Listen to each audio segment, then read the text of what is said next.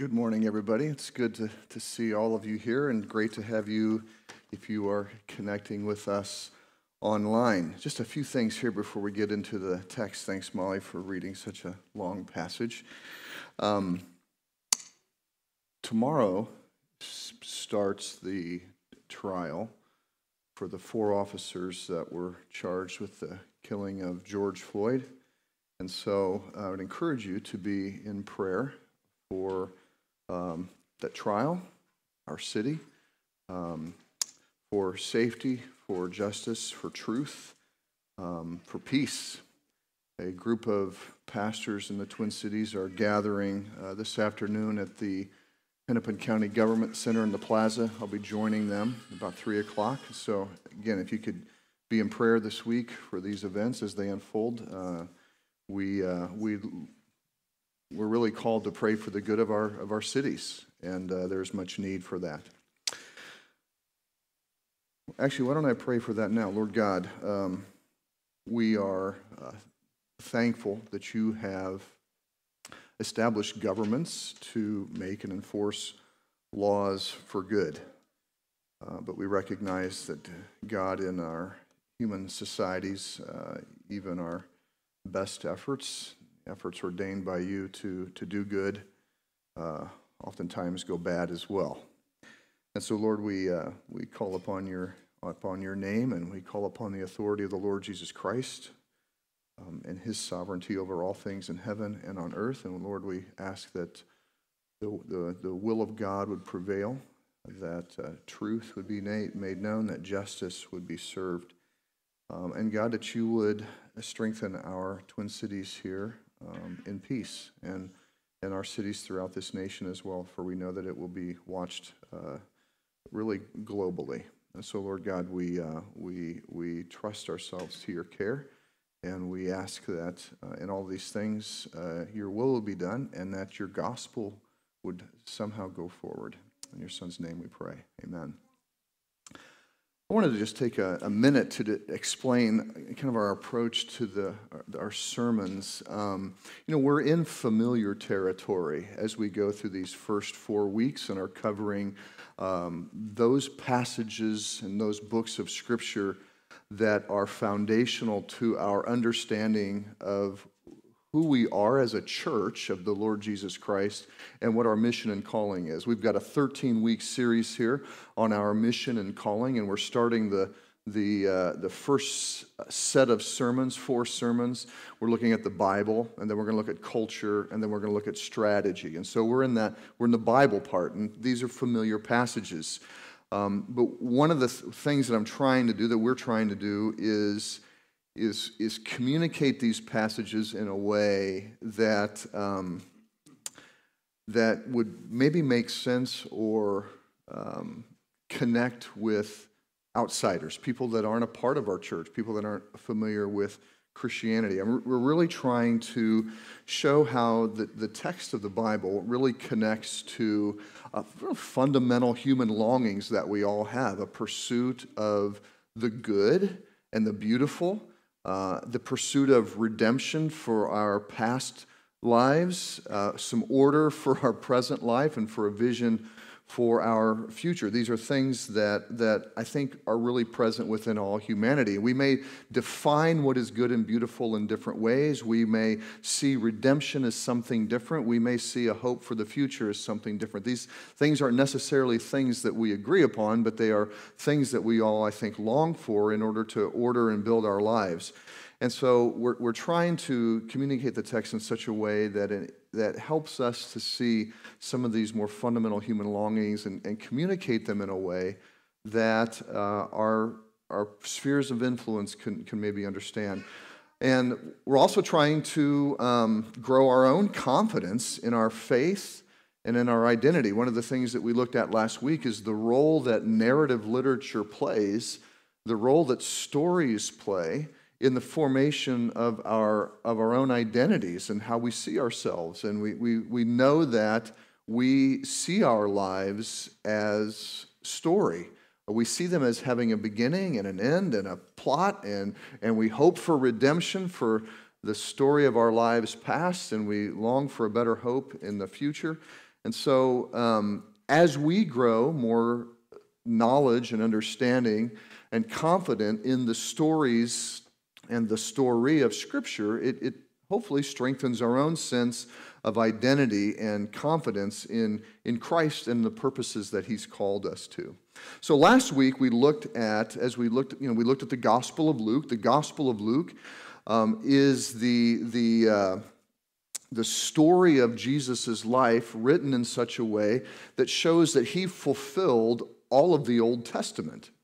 And so we had this image of the transfiguration on a mountain, and the transfiguration was Jesus and Elijah and Moses, and they were radiating with beauty and glory and splendor and brilliance. And so it was a very beautiful image for the few disciples that Jesus took up on the hill with Him.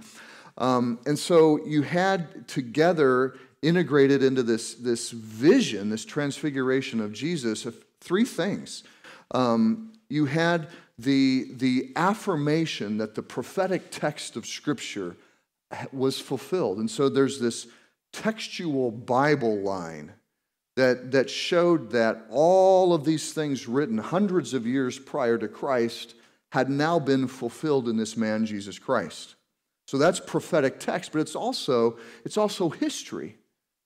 One of the things that Luke goes to great effort to do in both his gospel and in this book of Acts is to demonstrate that the events around Jesus and his people, whether it's in the Old Testament or in the New, the events around Jesus and his people are anchored within the context of history.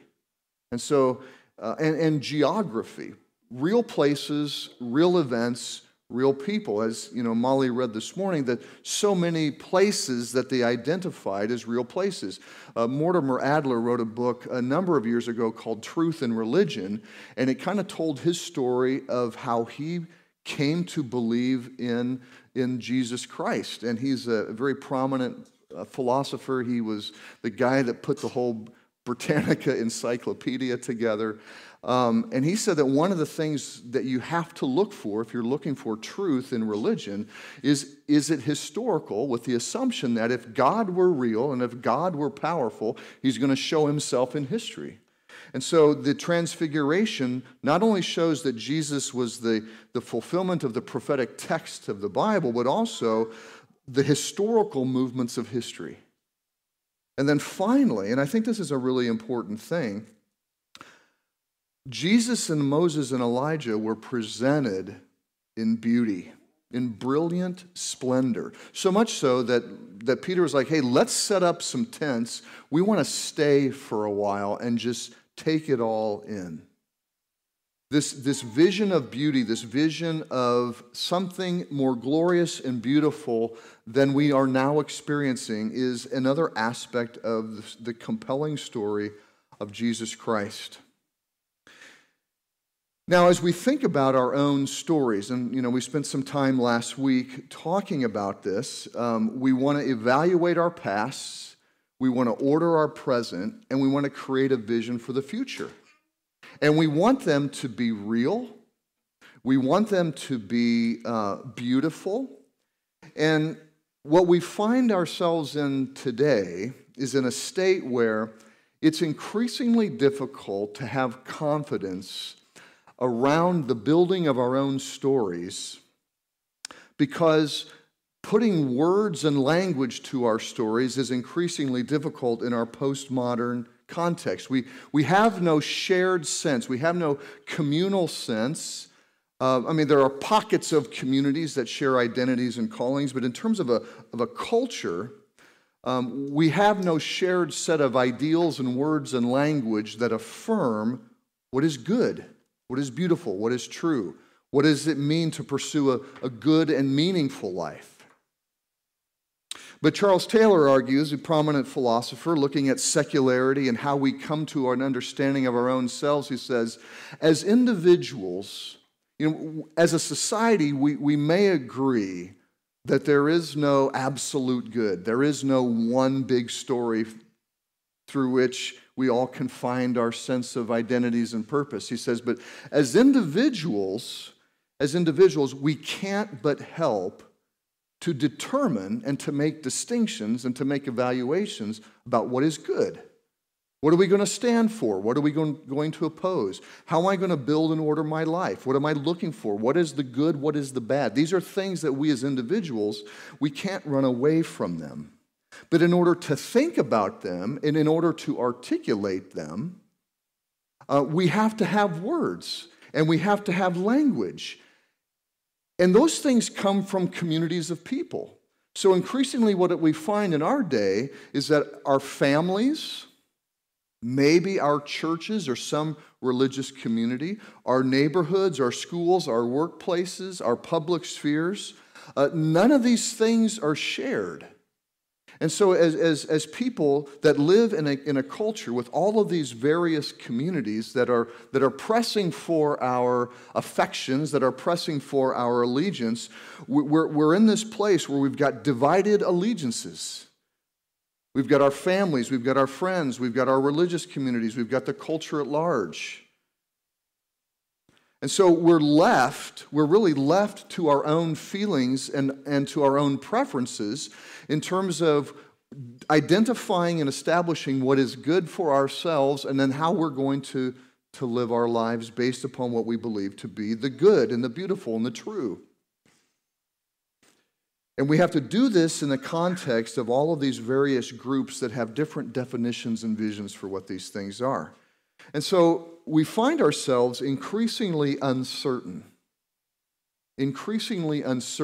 about and lacking confidence about whether the stories we make up about our lives are actually true.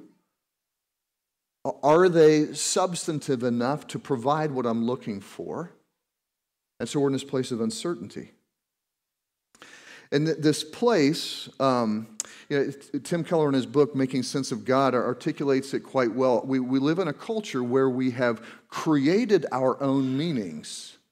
But created meanings are weak and not as strong and durable and certain as what he says are inherent meanings. So created meanings are meanings that we assemble for ourselves, how we understand who we are, what it means to live a good life, what we give our lives to, what is my life here for. So we can create those meanings. Or we can understand that there are some things inherently true about me as a human being that gives my life meaning, a purpose, and identity. So Keller's argument is that inherent meanings are stronger. They're more durable in terms of their ability to fulfill what we're looking for. And we're going to come to see one of these examples from the story of Philippi. We're going to see an example of someone who's created a meaning for his own life, and it doesn't hold up. It doesn't hold up. So we're going to come back to that. But what I want to look at now is, so at this point in the story, we have this transfiguration of Jesus Christ. We have this transfiguration of Jesus Christ. So what are the inherent meanings? What are sources of identity? What are sources of redemption? What can we see as good and beautiful in the story of the transfiguration? Well, we see that it demonstrates the promise of life over death, first promised in Genesis chapter 3. And death isn't just the dying of our physical bodies. It is the conditions that we as humans face who live under what the Bible calls sin. When things aren't the way that they're supposed to be, that's sin. And we see unfolding in Scripture after the first man and woman sinned, we see guilt, we see shame, we see relationships broken, we see violence and murder, we see sexual immorality, we see the oppression of the weak and vulnerable. We see violence and bloodshed all over. So all of these human ills and physical death itself, God promised that he would bring about a child born of woman who would conquer death. And that's exactly what Jesus did. And so the promise of life over death is something that we can hold on to as a part of what it means to be a human being that believes in the gospel of Jesus Christ. There's the promise of an eternal kingdom of life and radiant glory. There's a reason why Jesus' appearance was altered. The kingdom is going to be a place where our very lives, our very bodies are altered, and we become beautiful. We become beautiful, unaffected by the sin on this earth. And all of these things were verified in Jesus' resurrection from the dead and Jesus' altered appearance upon his resurrection from the dead. And so those who believe in this gospel become dead to sin, which means that we are alive to God, which means that we can overcome the things that bring destruction and violence and death and hardship and evil on this world. Our lives do not need to be enslaved to them. We are not addicts anymore to the sins of our flesh and of our culture. We can live a life of redemption. That's what's promised in the gospel. A life that we can look back on and always see God's redemptive work increasingly making us beautiful and above reproach. We become children of God, which means that we're a member of his eternal family, and that family is made up of a whole bunch of brothers and sisters. We are part of this family now together. We are citizens of his kingdom with all of the privileges and rights that entails. And so really belief in the gospel of Jesus Christ as represented in this transfiguration gives us a whole lot of meaning and identity to start with. And that message then of Jesus and the kingdom, of a rebuilt identity, of a rebuilt meaning and purpose, of the promise of a beautiful and hopeful and redemptive life, that was the message of the gospel. Gospel literally means good news, yes, but it was good news in a context. And the context in its original use was that a new king has come. A new world is going to be made. That's what gospel meant.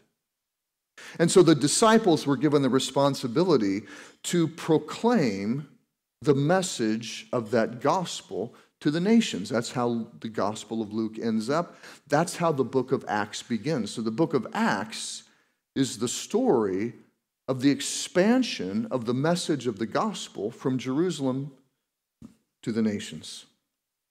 And so we come here to this passage in Acts chapter 16, and I picked this passage because it brings together a lot of the realities of the message of the gospel in a very personal way in the lives of these people in this passage. And it shows here in the first part of the passage that was read, the Spirit is leading this process. Jesus told the disciples that they were to wait in Jerusalem until the Spirit was given to them, who would then empower them and their work of taking the message. And in this final vision, so Paul and Silas, they tried to go several places. So they were on the western part of Asia Minor. I think it's the Aegean Sea between Asia Minor and Philippi and Macedonia and Greece. I think that's right. Anyway, they're a long ways away from Philippi. And they try to go into various parts of Asia Minor, and somehow, the text doesn't say, the Holy Spirit prevented them. And finally, the Spirit gives a vision to Paul and Silas, and it's the vision of a person. It's a vision of a person asking for help. And so it's the Spirit putting a human face on the need that people have for the gospel. The gospel is meeting real needs that people are longing for. And so the story then unfolds. They go into Macedonia, and a major city in the area was Philippi. It's a Roman colony. And we come to this woman, Lydia. And we have to ask the question, because the authors of the text are very particular on these kinds of things, why is Lydia So there's this big need in Macedonia. Why is Lydia the first? What help does she need? You know, the text doesn't say specifically. The narrative of Scripture is what some scholars say it's very economical in its means. But there is some description. She was the head of her household. She owned her own business. The business was of such a type because she was a dealer in purple.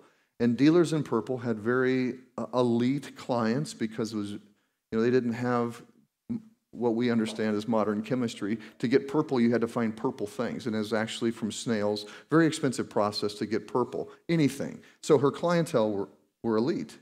She's independent, she's successful, she's wealthy.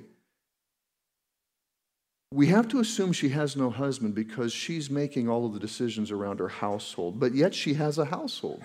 And so she's either got children or she has servants that she has employed that live with her.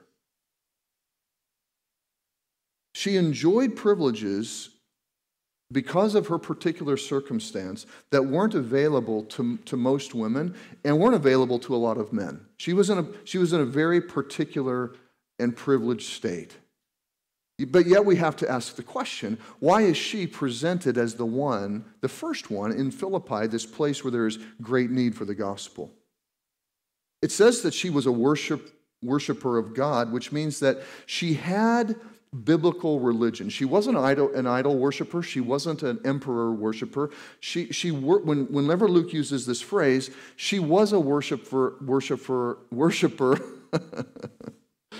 of God, which meant that for what she knew, she followed the biblical God. But yet, what did she need? What help did she need? At some place, Lydia was incomplete. Lydia was unfulfilled. And the gospel answered her need. Then the story moves to the slave girl. So here we have a girl that is publicly trafficked for money, for her ability to tell the future, divination. And the text says that Paul got to a point where he was so annoyed that he turned around and he commanded by the authority of Jesus Christ, who sits as king over all things in heaven and on earth. The kingdom of God has come, Jesus said. So by the authority of Jesus Christ, he commanded the demon that was possessing this young girl to come out of her. Now, I don't know why Paul delayed.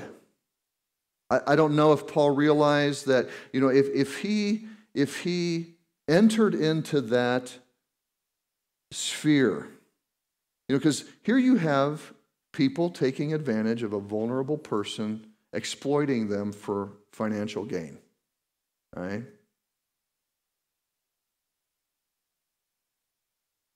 If he interrupts what is an acceptable practice for money making, if he interrupts slavery, it may cause a big stir. That may be why he delayed. I don't know. Text doesn't say. But it took a while for him to get really annoyed at it.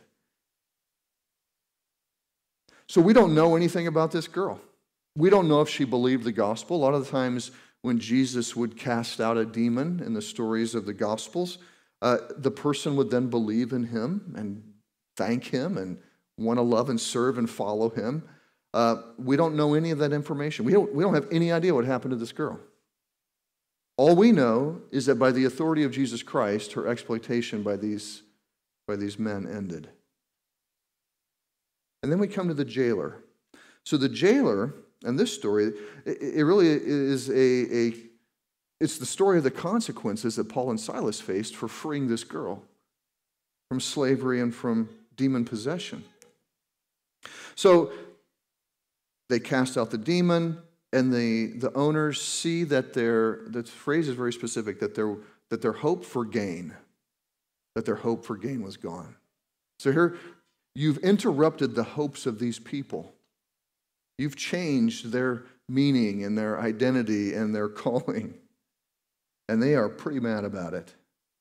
So they are illegal. They bring him before the magistrates under trumped-up charges. They are illegally charged. They are illegally beaten. They are illegally jailed. And they're put in the worst spot in the prison. It's essentially solitary confinement. And they're put in the stocks, which are most likely their feet and their hands, so they can't move. But Paul and Silas, they don't complain. They worship God. They worship God. Now, I think that and we're going to see why, it's really, the text really presses upon us to, I think, ask ourselves, how would we respond in that circumstance?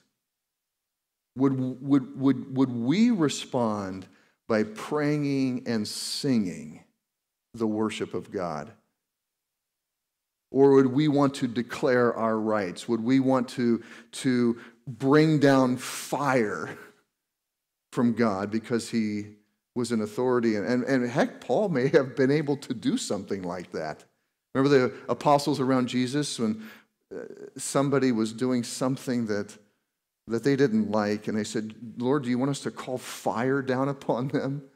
And Jesus corrected them.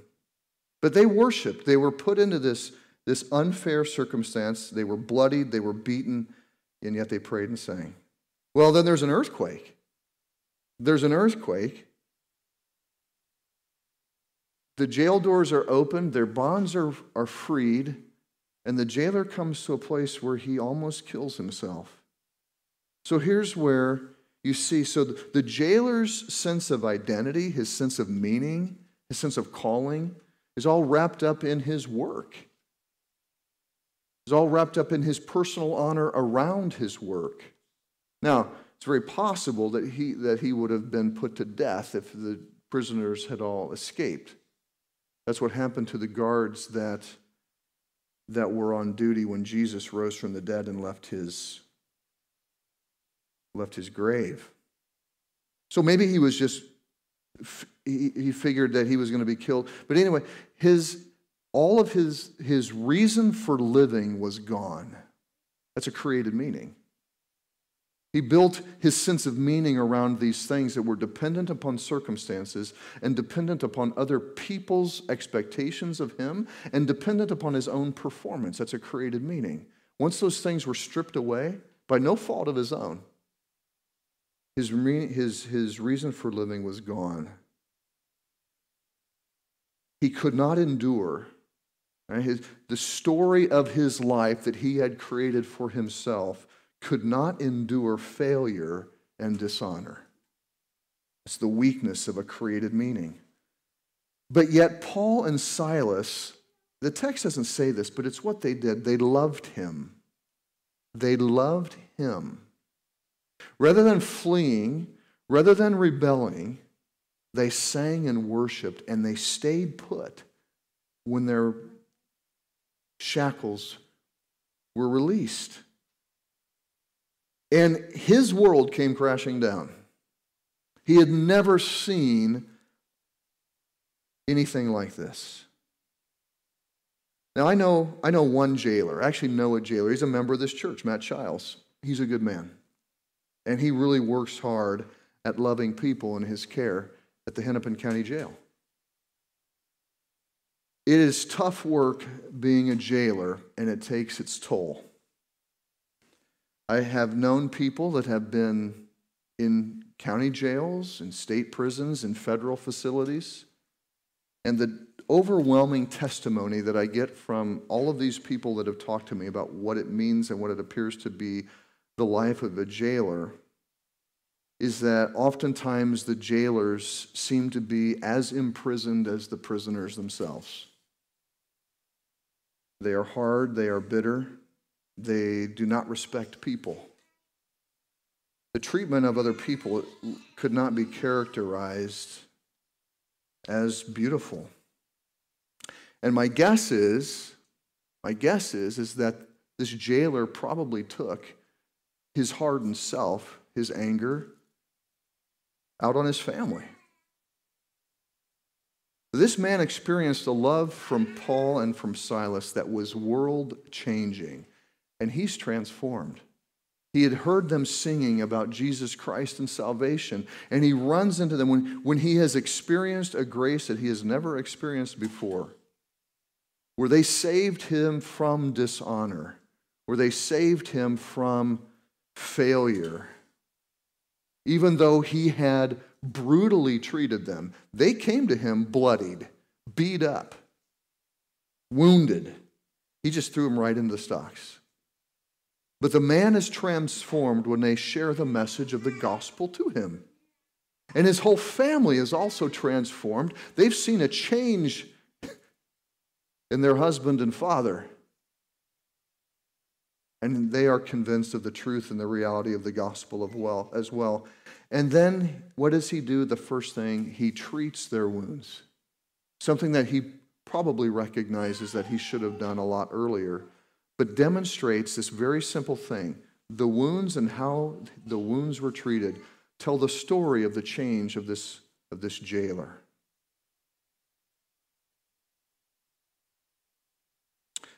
And then you have the story end.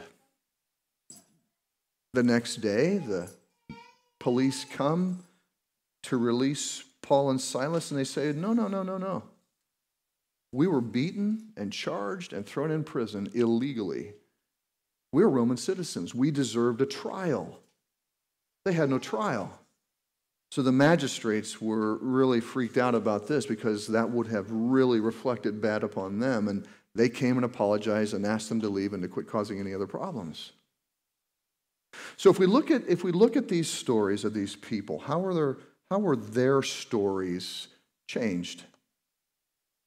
Well, Lydia, I think, were empty and unfulfilled, even with all of her success.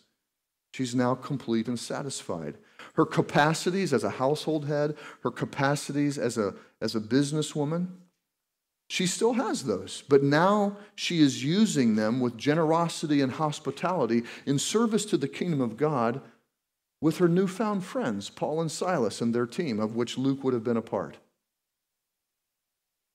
Generosity and hospitality emerged from her, and she now has eternal family and friends right in her home. See, she moved from Thyatira, hundreds and hundreds of miles away. So now she has a family and friends in her own home, an eternal family and friends. Her life has been made increasingly complete and beautiful, even though her life was pretty good to start out with compared to the young girl. Again, we don't know what happened to the young girl. We don't know her story. But I think that an important aspect of the gospel's work in this world on the part of faithful Christians is what's shown here in the story of the young girl. Are we ever in contexts where economic gain takes precedent over the welfare of people? I think you can look probably in any industry or discipline in our world. The opportunity for exploitation is possible. The people of God are called to come in and to reflect the kingdom of God and to address evils within our spheres, but also do good within our spheres to manifest the kingdom. The scriptures are clear. God prefers all people to be free. And obviously, free from the demon possession. And so there's an aspect of this story about the young girl that should envision for us as Christians having a difference in the world, even at risk, even at our own risk, to do good. And when we are able to correct wrongdoing. And the story of the jailer, the transformation of a hard, bitter man through the gospel and through love, the redemption of his past. We have no idea how that jailer treated the many people that came through and he's the head jailer, so he sets the spirit and the dynamic for the whole jail. We have no idea of knowing how he treated those other people, but it's probably fairly harshly. If his treatment of Silas and Paul show us. His past is redeemed, he now has a more complete and family life in the gospel. And he has a completely new approach to his work, doesn't he? Now, we don't know the rest of the story of the jailer. We can't make assumptions, but he probably remained a jailer. But he's probably going to treat people a lot different from that point on. And can you imagine how many times he probably told the story to people coming through his jail, the story of these two guys and how he met Jesus Christ? He could have affected hundreds and hundreds of people for the rest of his career, bringing life to them, people in jail, much like we do in our efforts at Twin Cities Ministries and the work that we do in the jails. But then if you look at Paul and Silas, you have to ask the question, why didn't they claim their legal rights before they were beaten and jailed? And this is, I think, really a huge lesson for us who claim to know Jesus. Why didn't they claim their legal rights before? Why did they wait until after? Did they know what would happen? It's almost like they planned it. Did they know what would happen if they endured suffering and the opportunity for the gospel that would emerge? It seemed like they did. But even if they didn't, they knew the gospel. And they knew, because they know the story of Jesus, they know the promises of God, and they know the power of the kingdom, that they know that the gospel is going to advance and that glory and beauty will emerge through suffering. Through suffering.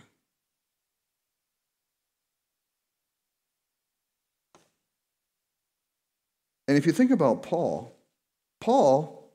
in the early part of his story in Acts chapters 9 and 10, Paul was on what he thought was a mission from God. He thought he had his entire life together. And he was beating and jailing people. And now he understands that he's really on a mission from God. God has directly spoken to him, the Lord Jesus Christ had. And now, on mission with God, he is being beaten and jailed. What a change. But look at the beautiful results of Paul's life and the lives of these people from all various parts of life. A very successful and independent and strong businesswoman. A young girl with no power or freedom in her life. And a hardened jailer whose entire life and family and story and future was completely changed. So the challenge for us, can we see our stories in any of these people? Do these stories give us ideas and words to make sense of our own stories? Do these stories give you a vision for your story? How many of us are in a situation where if we were willing to endure suffering would lead to the betterment of other people's lives? Where we're willing to take the hit rather than claim our rights? What are the unique and redemptive and meaningful and beautiful things that Jesus wants to do in our lives and through our lives for others? I think that's what these stories are asking us to consider. Let me pray. Lord Jesus Christ, these stories are great, and it would be very worthwhile to even explore them even more. But God, I pray that you would impress upon our minds and hearts the truth of these stories to us and help us to see ourselves in them and to be challenged by them so that we can find life that is truly meaningful, or we can find an identity that is given to us and not created by us, so that we can find the good and the true and the beautiful in our own lives. In your Son's precious name we pray. Amen.